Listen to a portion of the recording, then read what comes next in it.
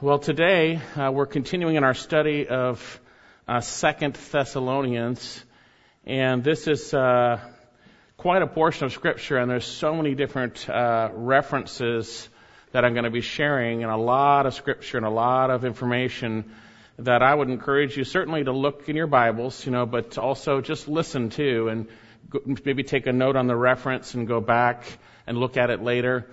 Also, too, if it gets confusing, don't worry about it. There's a lot here. You can always listen to it later and figure out what I was saying, right? There's a lot here, and yet I believe it's understandable, and I believe the Lord wants us to understand it. Indeed, who this letter is written to a church of believers that are less than a year old in the faith. And Paul had already shared the things that I'm going to share with you today before with them when they were 3 weeks old in the faith. So the idea that someone can't take the deep truths is not true unless there's sin in the way, or they've been hardened or covered in a sense with their sin, where they're not able to see and respond. So if our hearts are right, we should be able to understand what God intended, and yet don't allow the amount of what we go through to distract you. Today we're going to see the ultimate sign of the day of the Lord, and that's the abomination of desolation revealed.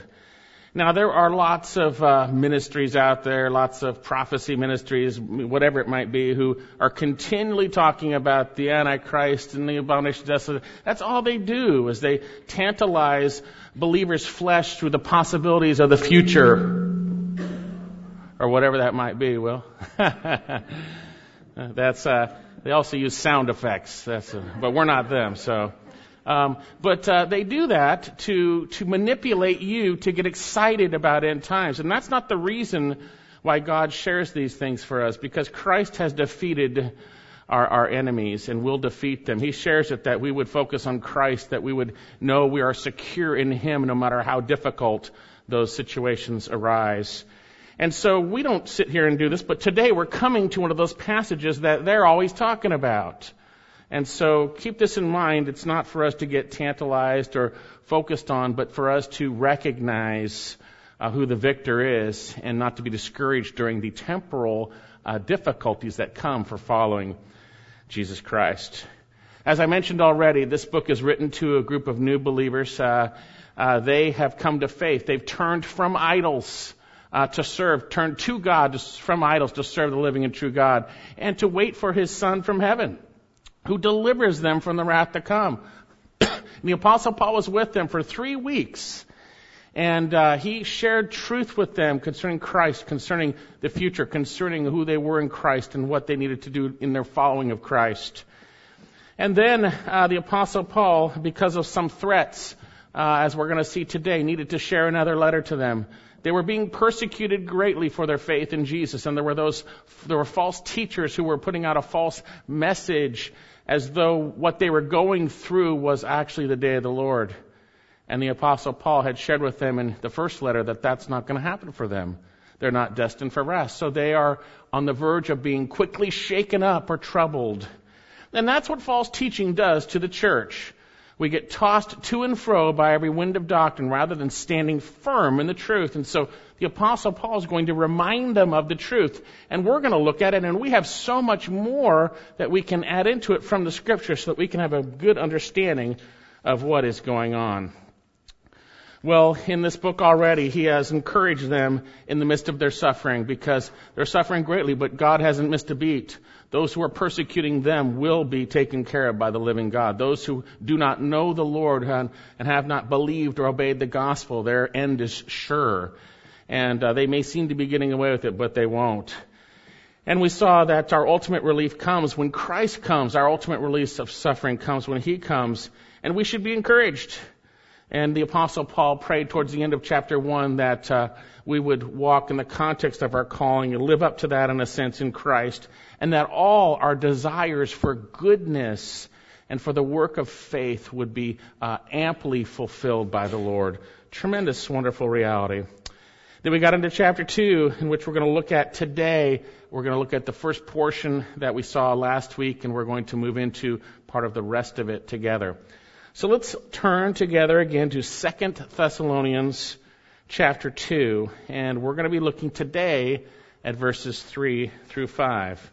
And I'm going to start back with what we focused on last week, and then we'll move into what we barely touched on, and we'll expand upon that today.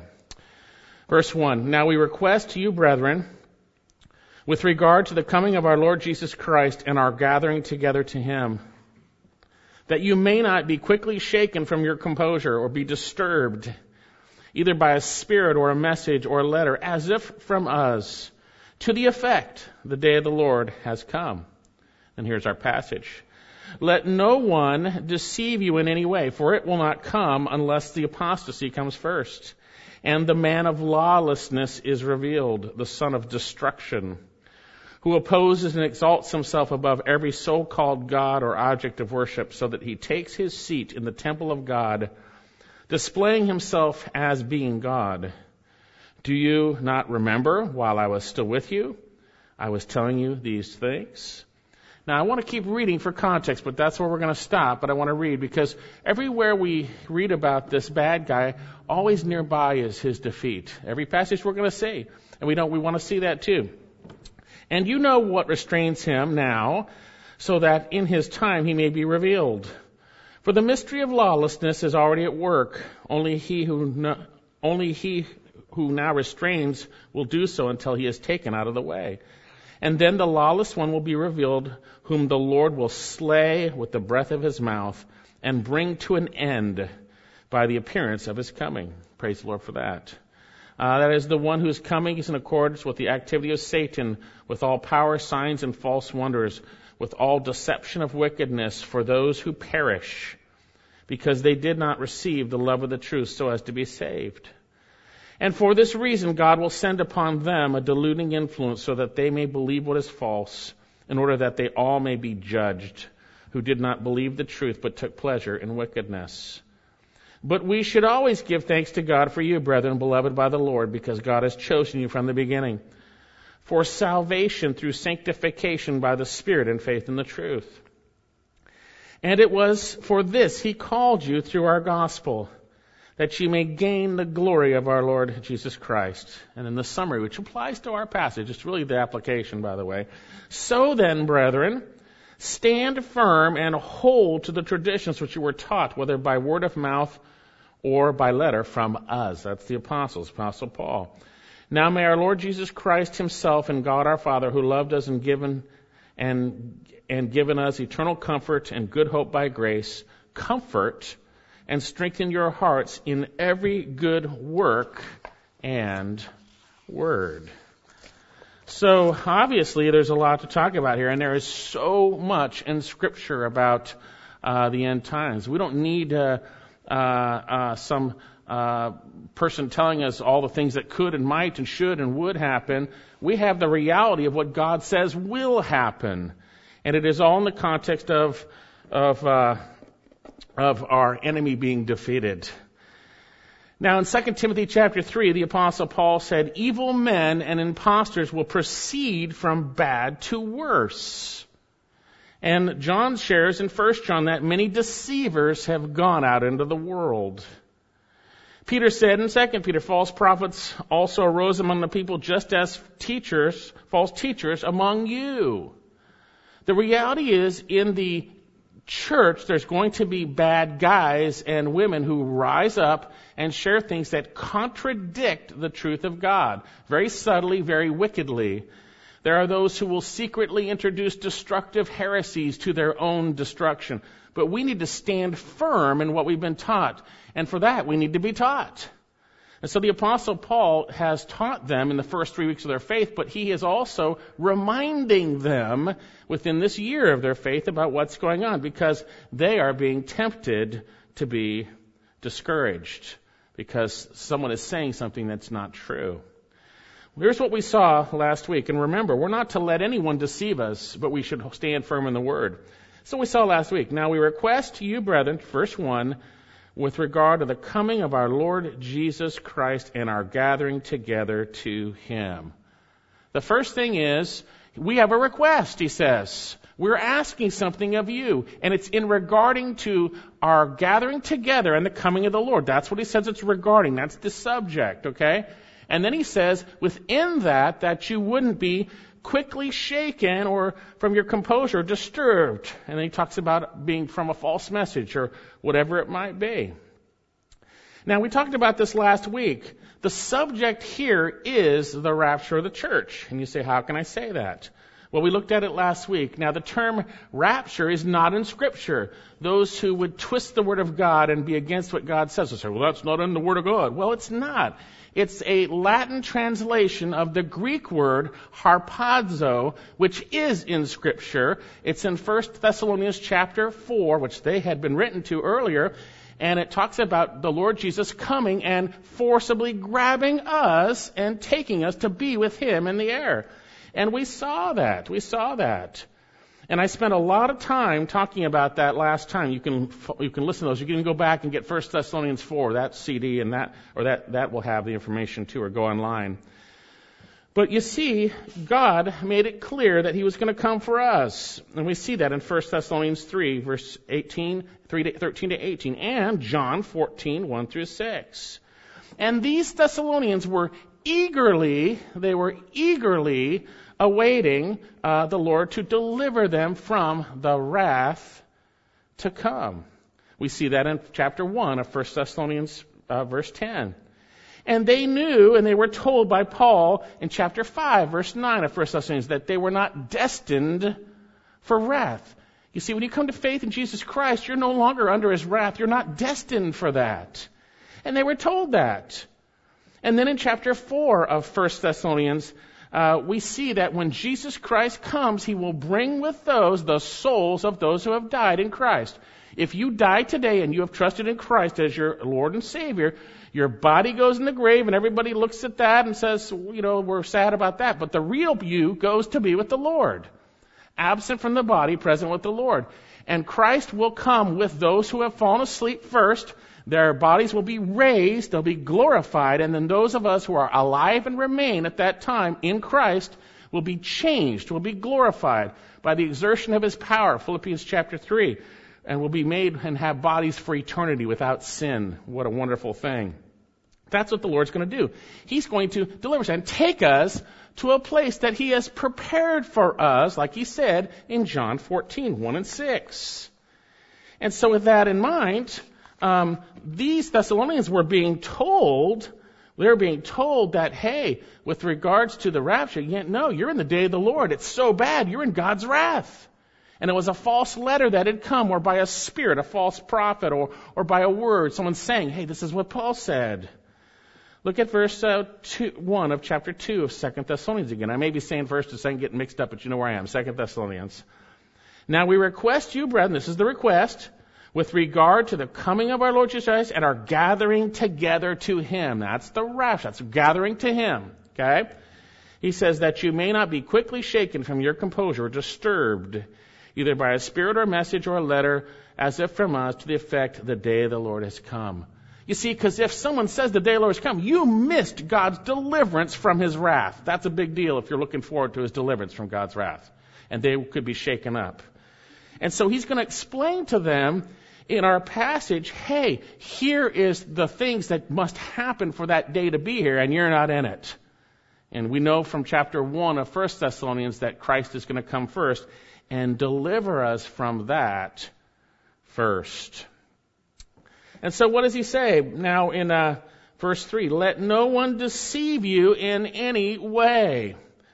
We talked about this word deceive. There's one word in Greek to deceive, which speaks about, leading someone astray. This is a word that speaks of being fully deceived, being completely seduced.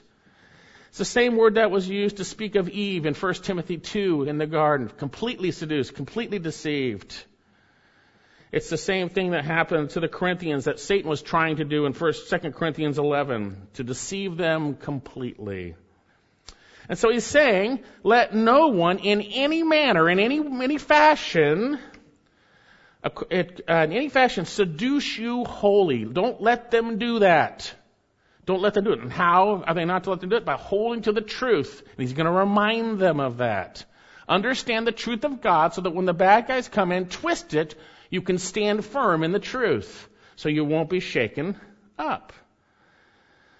Like I shared earlier in chapter 2, verse 15, so then, brethren, the summary, stand firm and hold to the traditions which you were taught, whether by word of mouth or letter from us. That's from Paul the Apostle. Hold firm to it.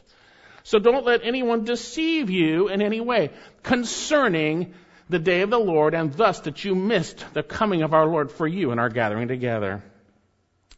And notice what he says. How might someone deceive them? He says, let no one deceive you in any way, for it, that is the day of the Lord, which is what they were trying to deceive them about, saying, hey, it's come. He's saying, hey, the day of the Lord, it will not come unless the apostasy comes first and the man of lawlessness is revealed, the son of destruction. Don't get so easily shaken. Don't get so easily shaken, because it can't happen unless the apostasy has come and the man of lawlessness has been revealed. And that has not happened. You're not going to go through it. They're lying to you that the day of the Lord has come. They're lying, trying to shake you up. Don't let anyone wholly deceive you. And he goes on to explain a little more about this son of destruction. Verse 4, who opposes and exalts himself above every so-called God and object of worship, so that he takes his seat in the temple of God, displaying himself as being God. Do you not remember that while I was still with you, I was telling you these things? Hey, I was back when you were 3 weeks old in the faith, I was telling you this stuff. I was telling you deep truths. Don't ever believe the false teachers that say, oh, they're baby Christians. We can't share very much. We need to put it down low for them. No, share the Word of God. They'll get used to it. They'll start absorbing it. They'll understand it. Paul says, don't you remember I told you these things? Now, regarding the day of the Lord, I shared a lot about that last week. That is the day of God's wrath. It is the day of his judgment upon this earth for sin. It is the day that Yahweh, the Lord, takes back what is rightfully his. And yet within that, he uses that day of his fierce wrath against the nations, as we saw in Zechariah chapter 14 earlier, to also use it as a purging influence to purge out sin in Israel, to the point that 2/3 die, by the way, but 1/3 remains, Zechariah 13, and then he saves all Israel through that purging. That's another part of it. So the day of the Lord, we talked about that last time, but that day of the Lord happens, and I shared this, and I gave you an overview last time also of end times events. I'm not going to go through that. That would take the whole sermon if I did. But that day of the Lord happens in what we call the tribulation. And it's a 7-year tribulation. It's the day, it's the time of Jacob's trouble, Israel's trouble. It's which in the point the day of the Lord happens. The first 3.5 years of the tribulation, and then the second 3.5, the great tribulation, as we will say. So you say, wait a second, okay, so we believers will be taken away.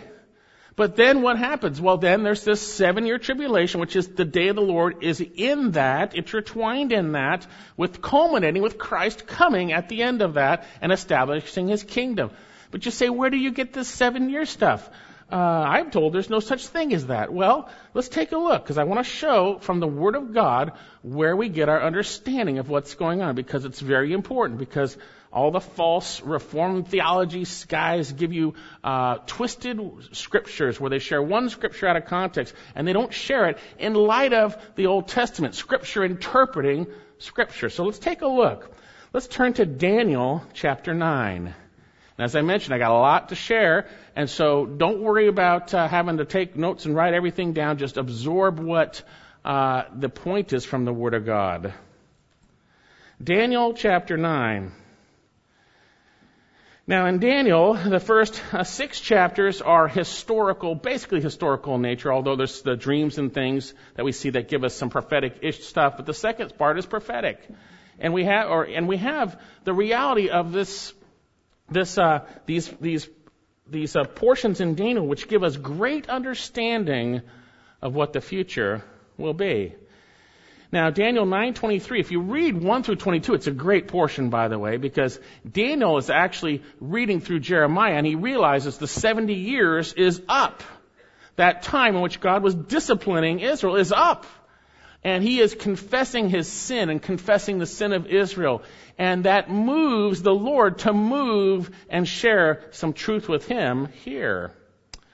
Daniel 9:23, in the beginning of your supplications, the command was issued. This is our angel sharing this. This is great, right? That you get a little insight into heaven, don't you? When you began praying, a command was issued. Isn't that great? Command was issued, and I have come to tell you, for you are highly esteemed. This is an angel speaking to Daniel. So give heed to the message and gain understanding of the vision. Now he's going to explain. 70 weeks have been decreed for your people and for your holy city to finish the transgression, to make an end of sin, to make atonement for iniquity, to bring an everlasting righteousness, to seal up vision and prophecy, and to anoint the most holy place. How ironic that this prophecy comes right as Daniel is realizing their discipline is over. Very interesting. The prophecy of ultimately then their salvation and the time that is aligned with that. So he says here 70 weeks. Now, the Jews understood the terminology. The term week spoke of a group of 7. A week of things. When I have a week, we think of a group of days, 7 days. This is weeks in weeks of years, and the context will prove that out. So a week here is 7 years, weeks of years, and you'll see that as he talks about it.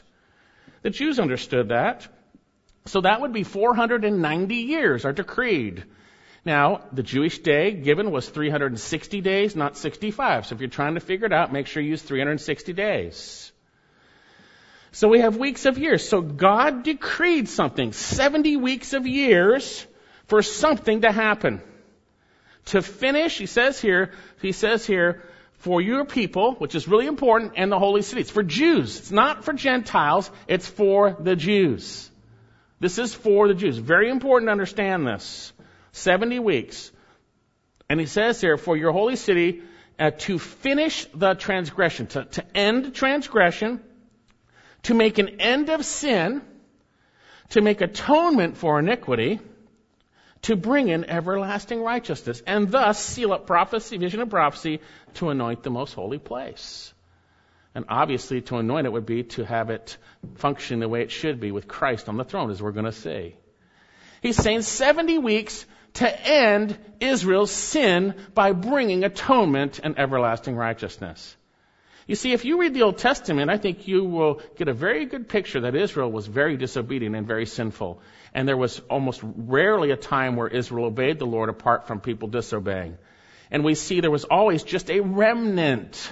They were God's chosen people, so God was faithful to them. Like the ladies are going through Ruth, and part of that talks of the judges. You know, God, even though they would crowd in when things are bad, God was faithful to his covenant to them, even though many of them were not truly saved.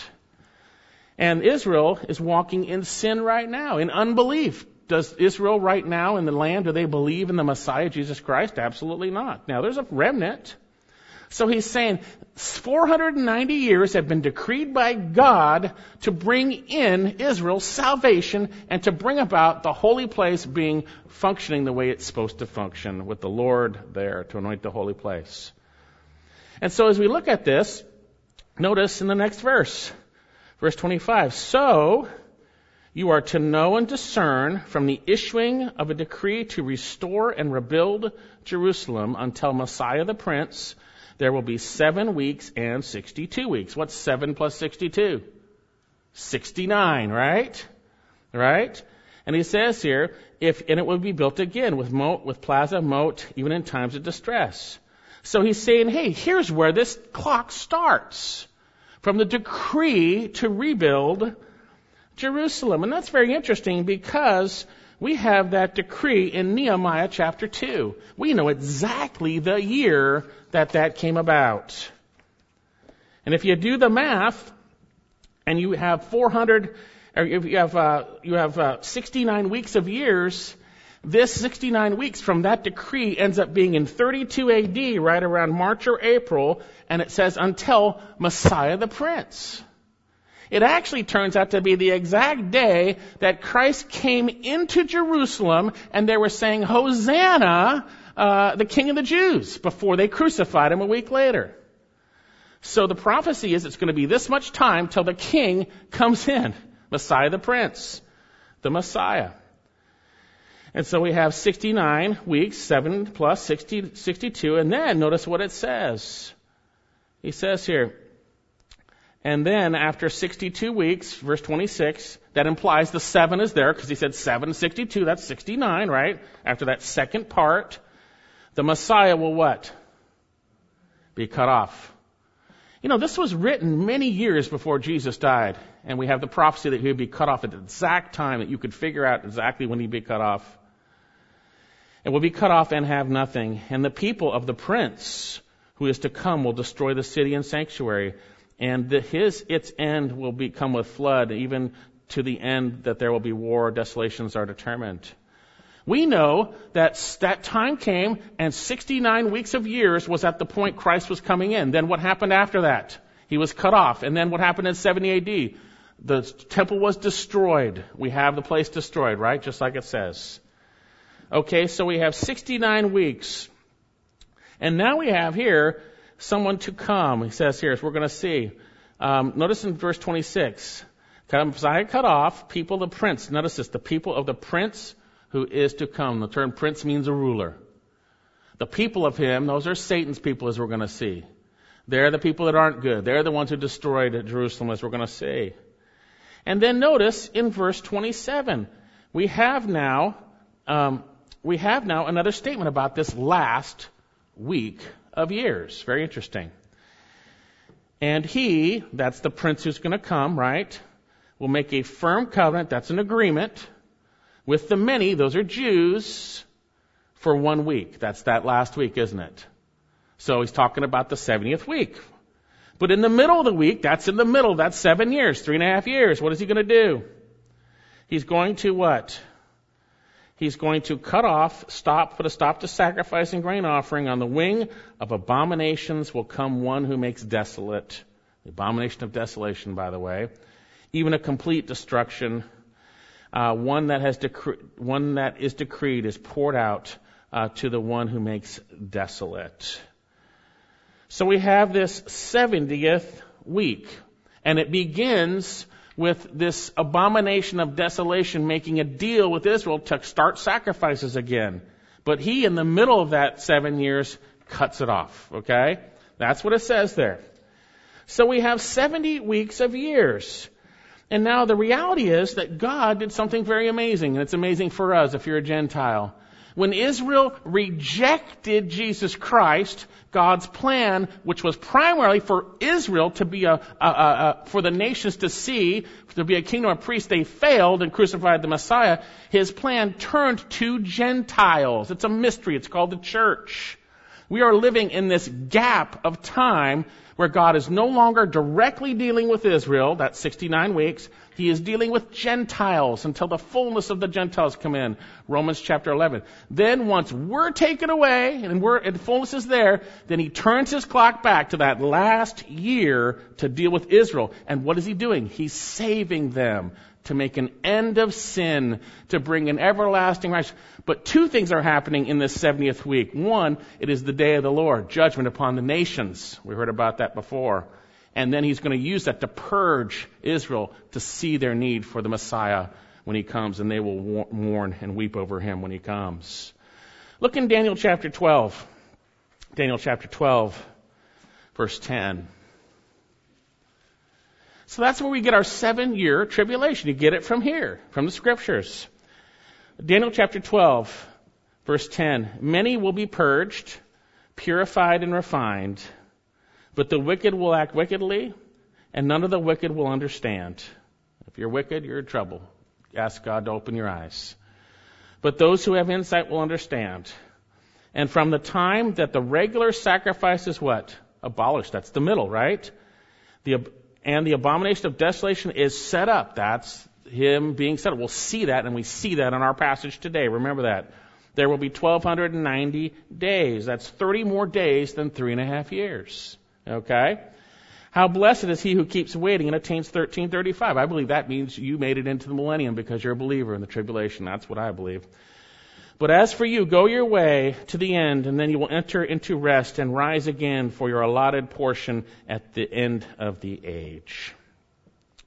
So then let me summarize. God's plan for Israel was temporarily discontinued when the Messiah was cut off, and it was God's plan. And he moved his mercy, Romans chapter 11, to Gentiles. The gospel is going out to the world through the church. Before, his name was being proclaimed through Israel at that time. That's why in this 7-year tribulation, there'll be 144,000 Jews sharing the gospel, because he's using them again during that time. And so there's a 7-year tribulation. That's the 1 week that's left. And it's the time of Jacob's trouble. It is a time of distress. Jesus talks about it in Matthew 24, a time that if it hadn't been cut short, no flesh would have survived. It's a time of great tribulation leading up to great tribulation. But the church will not enter into it. You know, if you see all the stuff we're going to see today about this time, you'd be shaken up too if someone shared the word and said, hey, you're going into that. No, we're not going into that. Jesus is going to deliver us from the wrath to come. So then, back to our passage, and we're going to go through other passages too. Back to our passage. So he says, now we request you, brethren, with regard to the coming of our Lord Jesus Christ and our gathering to him. That's being taken before the rapture. That you not be quickly shaken from your composure or disturbed either by a spirit or a message or a letter as if from us to the effect the day of the Lord has come. Hey, that time hasn't come yet. You didn't miss God coming for you first, because that time hasn't come. And he's going to share now 2 things that have to happen for that actually to come. And he says here, let no one deceive you in any way. Here we go. For it, speaking of the day of the Lord, which is during this tribulation, it will not come unless the apostasy comes first and the man of lawlessness is revealed, the son of destruction, who opposes and exalts himself above every so-called God and object of worship, so that he takes his seat in the temple of God, displaying himself as being God. Do you not remember, while I was still with you, I was telling you these things? So then, 2 events must happen for that to happen, and we are not going to see those events because we're not destined for wrath. But he's explaining so that you will not be taken captive by those who will say that you will go through that. And there are a lot of bad theologies out there, people that do that right now, by the way. Stay away from Reformed theology. Their eschatology is absolutely as evil as what these people were trying to twist here, and Paul's correcting. So notice there's 2 things that are going to happen first. There has to be first a worldwide apostasy. He says here, for it will not come unless the apostasy comes first. The term apostasy speaks of falling away or a defection. That's what it means, a departure. Now here, we have little apostasies in places where we see that. Anytime someone names the name of Christ, and they claim to follow him, but they're really not, it's a false claim, and then they turn away from him to something else, that is apostasy. Now, a true believer cannot apostatize. Because you are in Christ, you can never turn away from him. You're his forever. No one will snatch you out of his hand, including yourself, right? If you're in Christ, you cannot apostatize. But if you're not in Christ, you certainly can. And the reality is, we see in Hebrews chapter 6 that there are those who have tasted the good word of God and tasted the Spirit, and they turn away. There's no way to restore them to repentance. They've apostatized. And so back in our passage is saying, the day of the Lord won't come unless the apostasy has come. Which means, basically, everyone who names the true name of the Lord is going to turn away from that in mass. In mass. The day of the Lord is not going to come till that happens. True believers will be gone, and the fakers, they will no longer claim to follow the Jesus of the Scripture. They will turn away. They will apostatize. And that leads the groundwork for them worshiping the beast. You see that. And notice what he says here. He says, will not come unless the apostasy comes first, and the man of lawlessness is revealed, the son of destruction, who opposes and exalts himself. Notice he doesn't say above God, because he's no longer doing that at this point.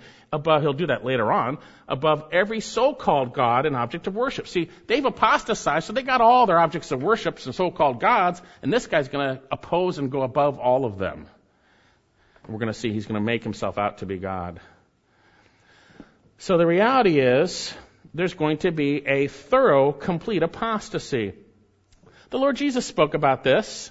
Matthew 24:10, he said, at that time, many will fall away. Many will fall away and deliver up one another and hate one another. And many false prophets will arise and mislead many. Because lawlessness is increased, most people's love will grow cold. But the one who endures to the end shall be saved. Now that's speaking to Jews, and that's true. And that's true because when Christ comes, if you're still there, you're going to get saved for the Jews. So then, we have this apostasy that must come first. It lays the groundwork. You're not in the day of the Lord till there is the massive apostasy of turning away from the Lord Jesus Christ. And it's not real believers, it's fakers and make-believers. If you're sitting here today, you're a faker or a make-believer, I don't know your heart. If we get taken away today and you go into this, you're going to turn away. That's what it says. And you're going to worship the beast. And you're going to be deluded. And you're going to be deceived. And God's going to allow it so you'll go to your judgment because you did not have a love to be saved, rejoice in the truth and be saved and trust in Christ. There's a point where God allows his judgment to come when you have rejected him. When you've rejected him. So that's the first thing, right? Now what's the second one? This is where it gets kind of complex. Okay, the apostasy comes first, and then secondly, the man of lawlessness is revealed. The term lawlessness speaks of sin. It speaks of a lack of boundaries and really regarding conduct. And sin, it's sin. 1 John chapter 3 verse 4 says, sin is lawlessness. Sin is lawlessness. And so notice here, first of all, let's make some observations. The man of lawlessness. It's a man. It's not a god. It's not an angel. It's a man. A created being like you and I. One of God's creations. And he's the man of sin. Well, who is this man of sin? Who is this man of lawlessness? There's a lot in Scripture. And again, we don't want to get tantalized and focus on it. That's not the point. The point is you're going to see that Christ is going to defeat him. There are bad things coming, but Christ is going to defeat him. And that's the point. Notice how he's described here in our passage. He's described as the son of destruction.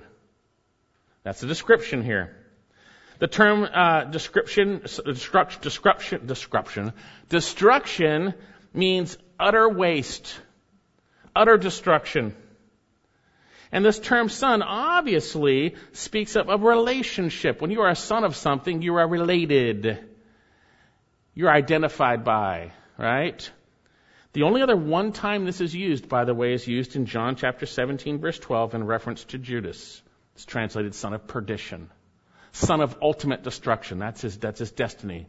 For his wickedness and rejecting of Christ and what he did, delivering him up, his destiny is utter destruction. Well, guess who's related to him, in a sense, spiritually? This man, this Antichrist, the son of destruction. Son of destruction. Speaks of a spiritual relationship, I believe. Jesus would tell the Jews who didn't believe in him, you are of your father the devil, and you want to do his will, John 8. He was a liar and a murderer from the beginning. That's your spiritual parent. And this is your spiritual destiny. This man's spiritual destiny is he is a son of destruction, utter destruction. He causes it, and he will enter into it as he's defeated. So then, what do we know about this son of perdition, this son of destruction? In Matthew chapter 24, the Lord Jesus calls him the abomination of desolation, referring to the book of Daniel, which we read of earlier. Matthew 24, and I would love to share through Matthew 24. You can get CDs from 24 on. We go through all this stuff here. But Matthew 24, verse 15. Therefore, now the Lord Jesus is speaking about the sign of the end of the age and his coming. He's answering those questions. And he's going to say, here's what's going to happen. All this stuff's going to happen.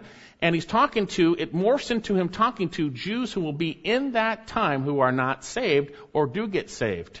And he's going to say, when you see this, you better do this. You see? And in that 7 years, we won't be here. There'll be Jews who weren't saved and went into it, and they're going to get saved. They're going to be reading the New Testament. And they're going to see what happens, and God says, you better do this or you're in big trouble. Notice what he says. Therefore, when you see the abomination of desolation who is spoken of through Daniel, which we saw, the prophet, standing in the holy place, let the reader understand. When you read this and you see it happening, and in the context here, get out of town. Flee to a place where I'm going to protect you. We'll see that in Revelation. Okay? That's what he's talking about. And those who don't do so, evidence they don't know the Lord, don't they? Because they're not obeying the Word of God. So then, he's called the abomination of desolation here. The son of destruction, the abomination of desolation. The term abomination speaks of a detestable thing. A detestable thing religiously. Desolation speaks of devastation and destruction. A detestable thing that causes destruction. That's who this guy is. A detestable thing that causes destruction.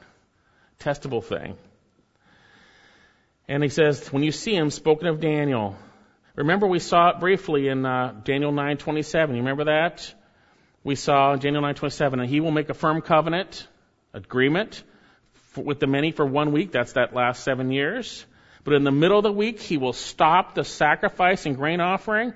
And on the wing of abominations will come one who makes desolate, even a complete destruction.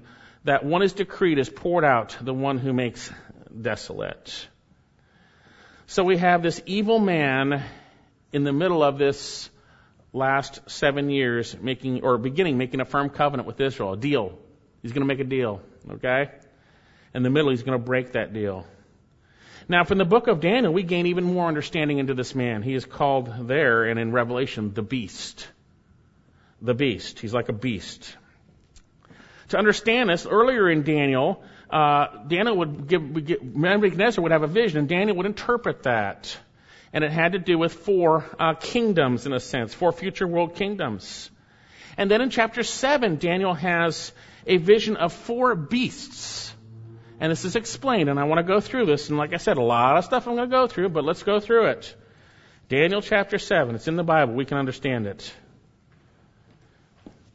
Daniel chapter 7. It's going to help us understand this man, this abomination of desolation.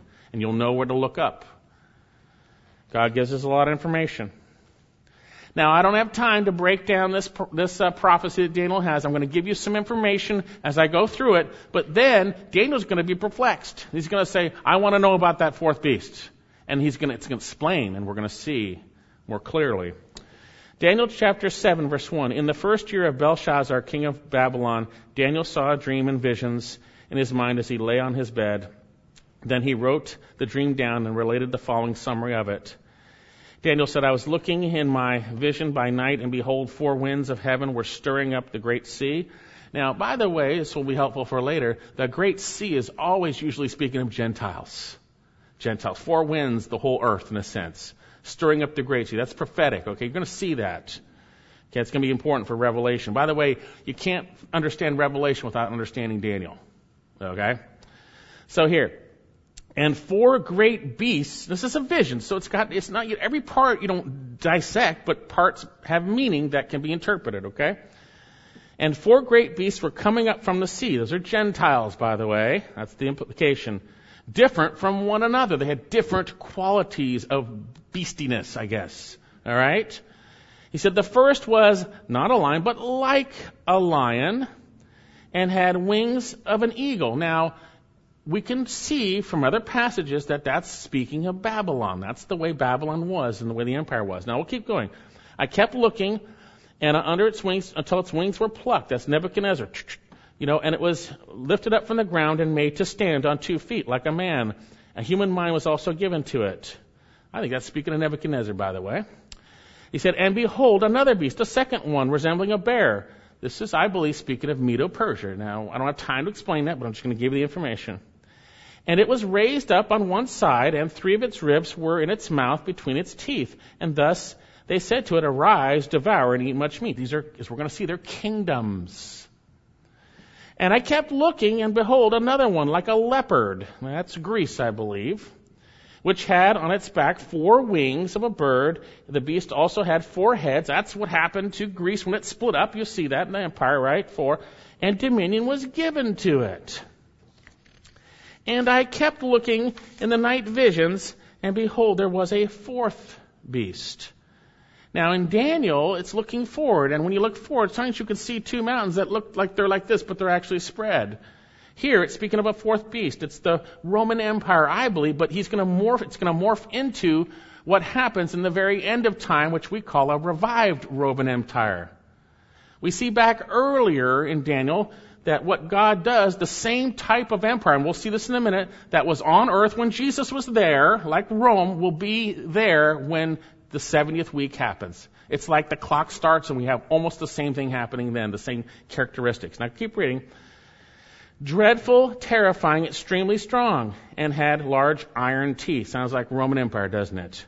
And it devoured and crushed and trampled down the remainder with its feet. And it was different. Now it's going to start to morph here. This is where it morphs. It was different from all the beasts that were before it. It had 10 horns. While I was contemplating the horns, behold, another little horn came up among them. 3 of the first horns were pulled out by the roots before it. And behold, this horn possessed eyes like the eyes of a man, and a mouth uttering great boasts. I believe we'll see that's the Antichrist, okay? That's the abomination of desolation. That's the son of destruction. Okay? So we see that. So you've got 4 beasts, with the last one being the worst, 10 horns, and another one arising, subduing 3 horns, and this horn is speaking great boasts. So what happens? Verse 9. And I kept looking until, this is great, by the way, wherever you got the Antichrist, right next to it you see the defeating of him, by the way. You always see it. And I kept looking until thrones were sent up, and the Ancient of Days took his seat, and his vesture was like white as snow, and his hair and his head was pure wool, and his throne was ablaze with flames, its wheels like burning fire, and a river of fire was flowing and coming out from before him. Thousands upon thousands were attending him. Myriads upon myriads were standing before him. You got these beasts that have this temporal power for a little while, and Satan's behind them, as we're going to see. These world kingdoms. But here you have who's really on the throne. And myriads were standing before him. And the court sat, and books were opened. Then I kept looking because of the sound of the boastful words which the horn was speaking. And I kept looking until the beast was slain. There you get this first word, the beast, right? And his body was destroyed and given to burning fire. Amen, right? All right. As for the rest of the beasts, their dominion was taken away, but extension of life was granted to them for an appointed period of time. I kept looking in night visions, and behold, with the clouds, one like the Son of Man coming. This is what Revelation starts out with, by the way, chapter 1. And you go, this is what it's about. It's about Jesus coming, right? You see, you got to remember this. One like the Son of Man coming. And he came to the Ancient of Days and was presented before him. And to him was given dominion, glory, and a kingdom. There's Christ reigning, right? That all the peoples, nations, men of every language might serve him. That's what we should be doing. And it will happen. His dominion is an everlasting dominion which will not pass away. His kingdom is one which will not be destroyed. Hey, here's all these kingdoms that are going on. One extremely dreadful with this horrible beast. But the Lord is going to take over. He's going to have dominion forever and ever. Don't worry about it, right? But yet Daniel, like maybe you and I, was a little perplexed. He wanted to know what's going on. Look at here. Daniel chapter 7:16. As for me, Daniel, my spirit was distressed within me.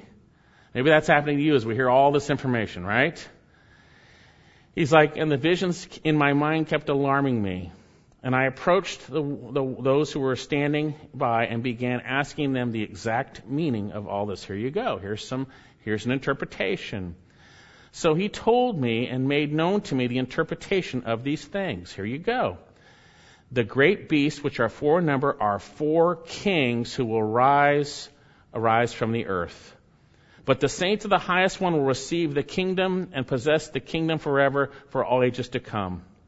Amen, right? That's our destiny. Then I desired to know the exact meaning of what? The 4th beast. which was different from all the others, exceedingly dreadful, with teeth of iron and claws of bronze, which devoured and crushed and trampled down the remainder with its feet. And the meaning of the 10 horns, which were on its head, and the other horn which came up before, and the three of them fell, namely the horn which had eyes and a mouth uttering great boasts, and which was larger in appearance than its associates. I kept looking, and that horn was waging war with the saints and overpowering them. You can see that in Revelation chapter 13. Until the Ancient of Days came. Again, he's going to get destroyed, right? Days came, and judgment was passed in favor of the saints of the Most Highest One. And the time arrived when the saints took possession of the kingdom. Hey, this isn't kingdom now, but it will come, folks. All right? Then he said, the fourth beast will be a fourth kingdom on the earth. Here you go. Which will be different from all the other kingdoms, and it will devour the whole earth and tread it down and crush it. As for the 10 kings, out of this kingdom 10 kings will arise, out of that earthly kingdom. And another will arise after them, and he will be different from the previous ones and will subdue 3 kings. And so you have a final kingdom, in a sense, with 10 kings. Another one arises, which subdues 3 of those kings, obviously. And as we're going to see, this is the Antichrist, the abomination of desolation. This is how he's getting set up. This is how he's getting set up. And then notice in verse 25, we have a description of him. And he will speak against the Most High and wear down the saints of the Highest One. We're going to see that in Revelation 13. And he will intend, listen to this, make alterations to times and in law, and they will be given in his hand for a time, times and a half a time.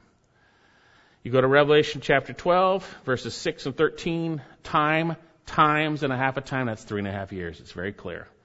It's very clear. This abomination of desolation is going to be able to do whatever he wants, and he's going to make some major changes.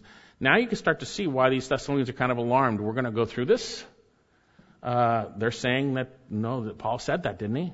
No, it was false. You're not going to go through this. You're not. And so here, I love how when the character of this person is revealed, right next to it is his imminent destruction. Look at verse 26. But the court will sit in judgment, for his dominion will be taken away, annihilated, and destroyed forever. Amen. Then the sovereignty, dominion, and greatness of all the kingdoms under the whole heaven will be given to the people of the saints of the Highest One. His kingdom will be an everlasting kingdom, and all the dominions will serve and obey him. Amen. At that point, the revelation ended. As for me, Daniel, my thoughts were greatly alarming me, and my face grew pale, but I kept the matter to myself. Now, you guys' faces are growing pale now. I mean, that's a lot of information, right? But the reality is, understanding the book of Daniel immeasurably helps us understand the book of Revelation. Because the symbolism in Revelation is from, more often than not, the book of Daniel. Indeed, in Revelation 12, turn to Revelation chapter 12. Again, I told you there'd be a lot here, so just hang on there and hope you got your sack lunches. Revelation chapter 12 is really, truly, if you understand the outline of Revelation, it is Satan introduced in light of Israel and Jesus. Revelation 13 is the beast introduced and the false prophet. Revelation 14 is Christ will overcome them. He will defeat them, as you're going to see. And then we see how it plays out. Okay, so Revelation 12, and I want to read part of this. Now, evidently, in the middle of this 7 years, the Antichrist makes a deal in the beginning. And he still doesn't have full ultimate power. He's subduing kings. There's things that are going on. There's wars and rumors of wars. There's all kinds of stuff. God is starting to put his wrath out. See that in Revelation.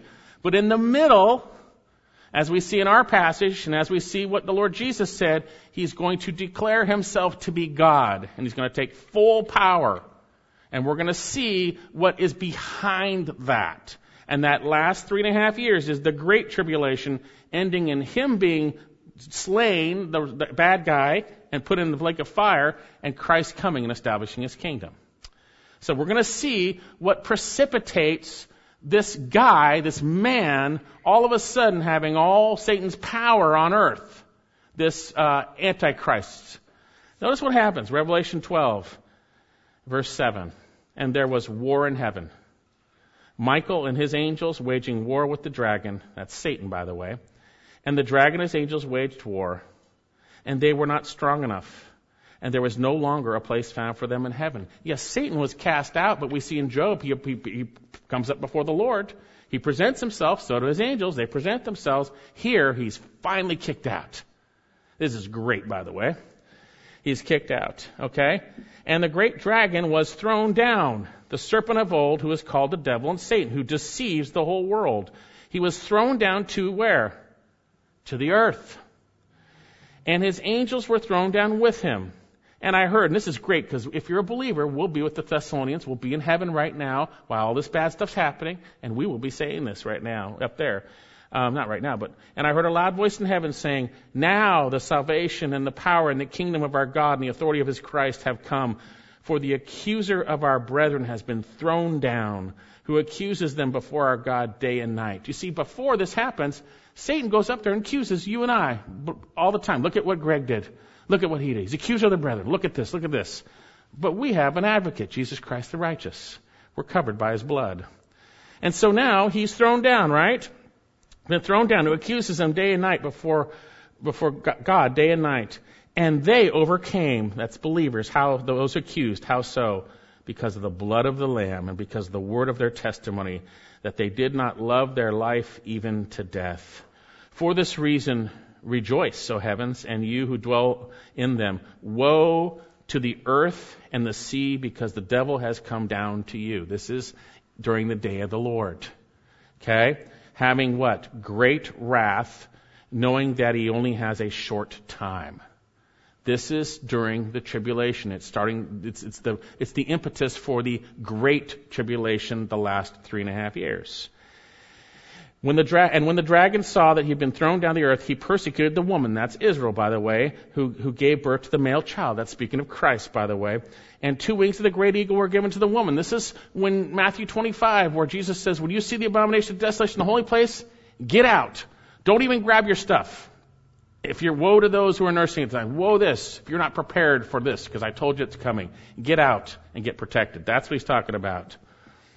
And so, it was given her place where she was nourished for what? A time, times, and a half a time. Sounds familiar. 3.5 years.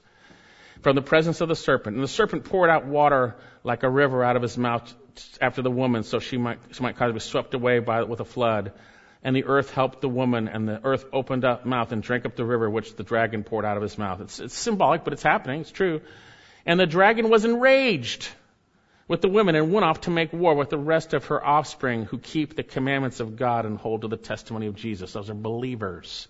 And you see in chapter 13, he goes to persecute, and he is given authority over them, and many believers are slaughtered during this time. So we have this beast. And then look at Revelation 13, okay? This is the next spot. This is where the beast is introduced, okay? And there's different translations, but I like this translation. Some of them are messed up. The New King James has got some of the things backwards here, but Revelation 13:1. And he stood on the sand of the seashore. And I saw a beast coming up from the sea. Okay, a beast coming up by the sea. What's the sea? It's Gentiles. I believe the Antichrist is a Gentile, by the way, just from this statement. Okay? He's coming up out of the sea. We've seen that term throughout. And it says, notice the description, having 10 horns, 7 heads, and on his horns were 10 diadems, and on his head were blasphemous names. Here we have the beast intricately aligned with Satan. You can look at Revelation chapter 12. I don't have time for that. Now, what's the significance of these 10 horns, 7 heads, and 10 diadems? Well, the 10 horns and 10 diadems, those 10 nations, by the way, as we're going to see. Diadems are kings, right? He's sovereign over that. Turn to Revelation 17. This is the last one I want to share with you about this. Revelation 17. Then we'll get back to 13 for a minute. This explains what's behind this Antichrist. This explains what's going on in the kingdoms and all the stuff that's happening. It's really important. Revelation chapter 17, verse 1.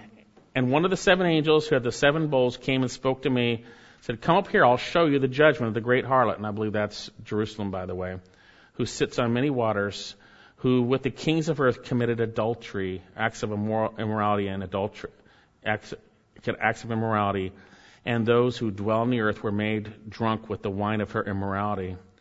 And he carried me away in the spirit into the waters. I saw a woman sitting on a scarlet beast full of blasphemous names, having what? I said a woman sitting on a scarlet beast. Now the scarlet beast was full of blasphemous names, having what? 7 heads and 10 horns. Okay? Keep holding on there. And the woman was clothed in purple and scarlet, adorned with gold, precious stones, and pearls, having in her hand a gold cup full of abominations and of unclean things of her immoralities. This is chapter 17. And upon her forehead was written, mystery. Now, it's a mystery. If it's a mystery, then it doesn't mean exactly what it says as you read it. There's some mystery behind it, by the way. Just think about that. A mystery, Babylon the Great, mother of all harlots, abominations of the earth. And I saw the woman drunk with the blood of the saints and with the blood of the witnesses of Jesus. And when I saw her, I wondered greatly. And now at this point, we have the description. And the angel said to me, why do you wonder? I shall tell you the mystery of the woman and of the beast that carries her, which has the 7 heads and the 10 horns. Here's the explanation. The beast that you saw was and is not and is about to come up out of the abyss and go to destruction. Jesus Christ is the one who is and will be and is to come, right? The beast is the opposite. He is not, right? And he won't be. Okay? And it says here, and all who dwell on the earth will wonder, whose name have not been written in the book of life from the foundation of the world. Those who are not overcome through faith in Jesus. When they see the beast that he was and is not and will come. Here is the mind which has wisdom. The 7 heads are 7 mountains on which the woman sits. Now, these prophecy shows stop there and they say, there's 7 mountains in Rome and that's the mountain, that's all. Just read the next line. It has nothing to do with that. He says, and they are what? 7 kings. That's what the heads represent. He says, there are 7 kings. 5 had fallen, 1 is, and the other has not yet come. And when he comes, he must remain for a little while. And the beast, which was and is not, is himself an 8th, basically, an 8th kingdom. He is one of the 7. He's the 7, but he's so powerful. He's basically a kingdom in and of himself. And he goes to destruction. You have here the 7 kingdoms spoken of, and Daniel talks about those. There are ones before Daniel. You have Egypt, Assyria, Babylon, then Medo-Persia, Greece. 5 have fallen, and 1 is. That's Rome of this time when John is saying this. 1 is, and there's 1 to come, which would be that revised Rome. And so we have here the kingdoms that Satan has been sovereign over. He is described this way in Revelation chapter 12. The 7 heads. He's the sovereign. He's the God of this world.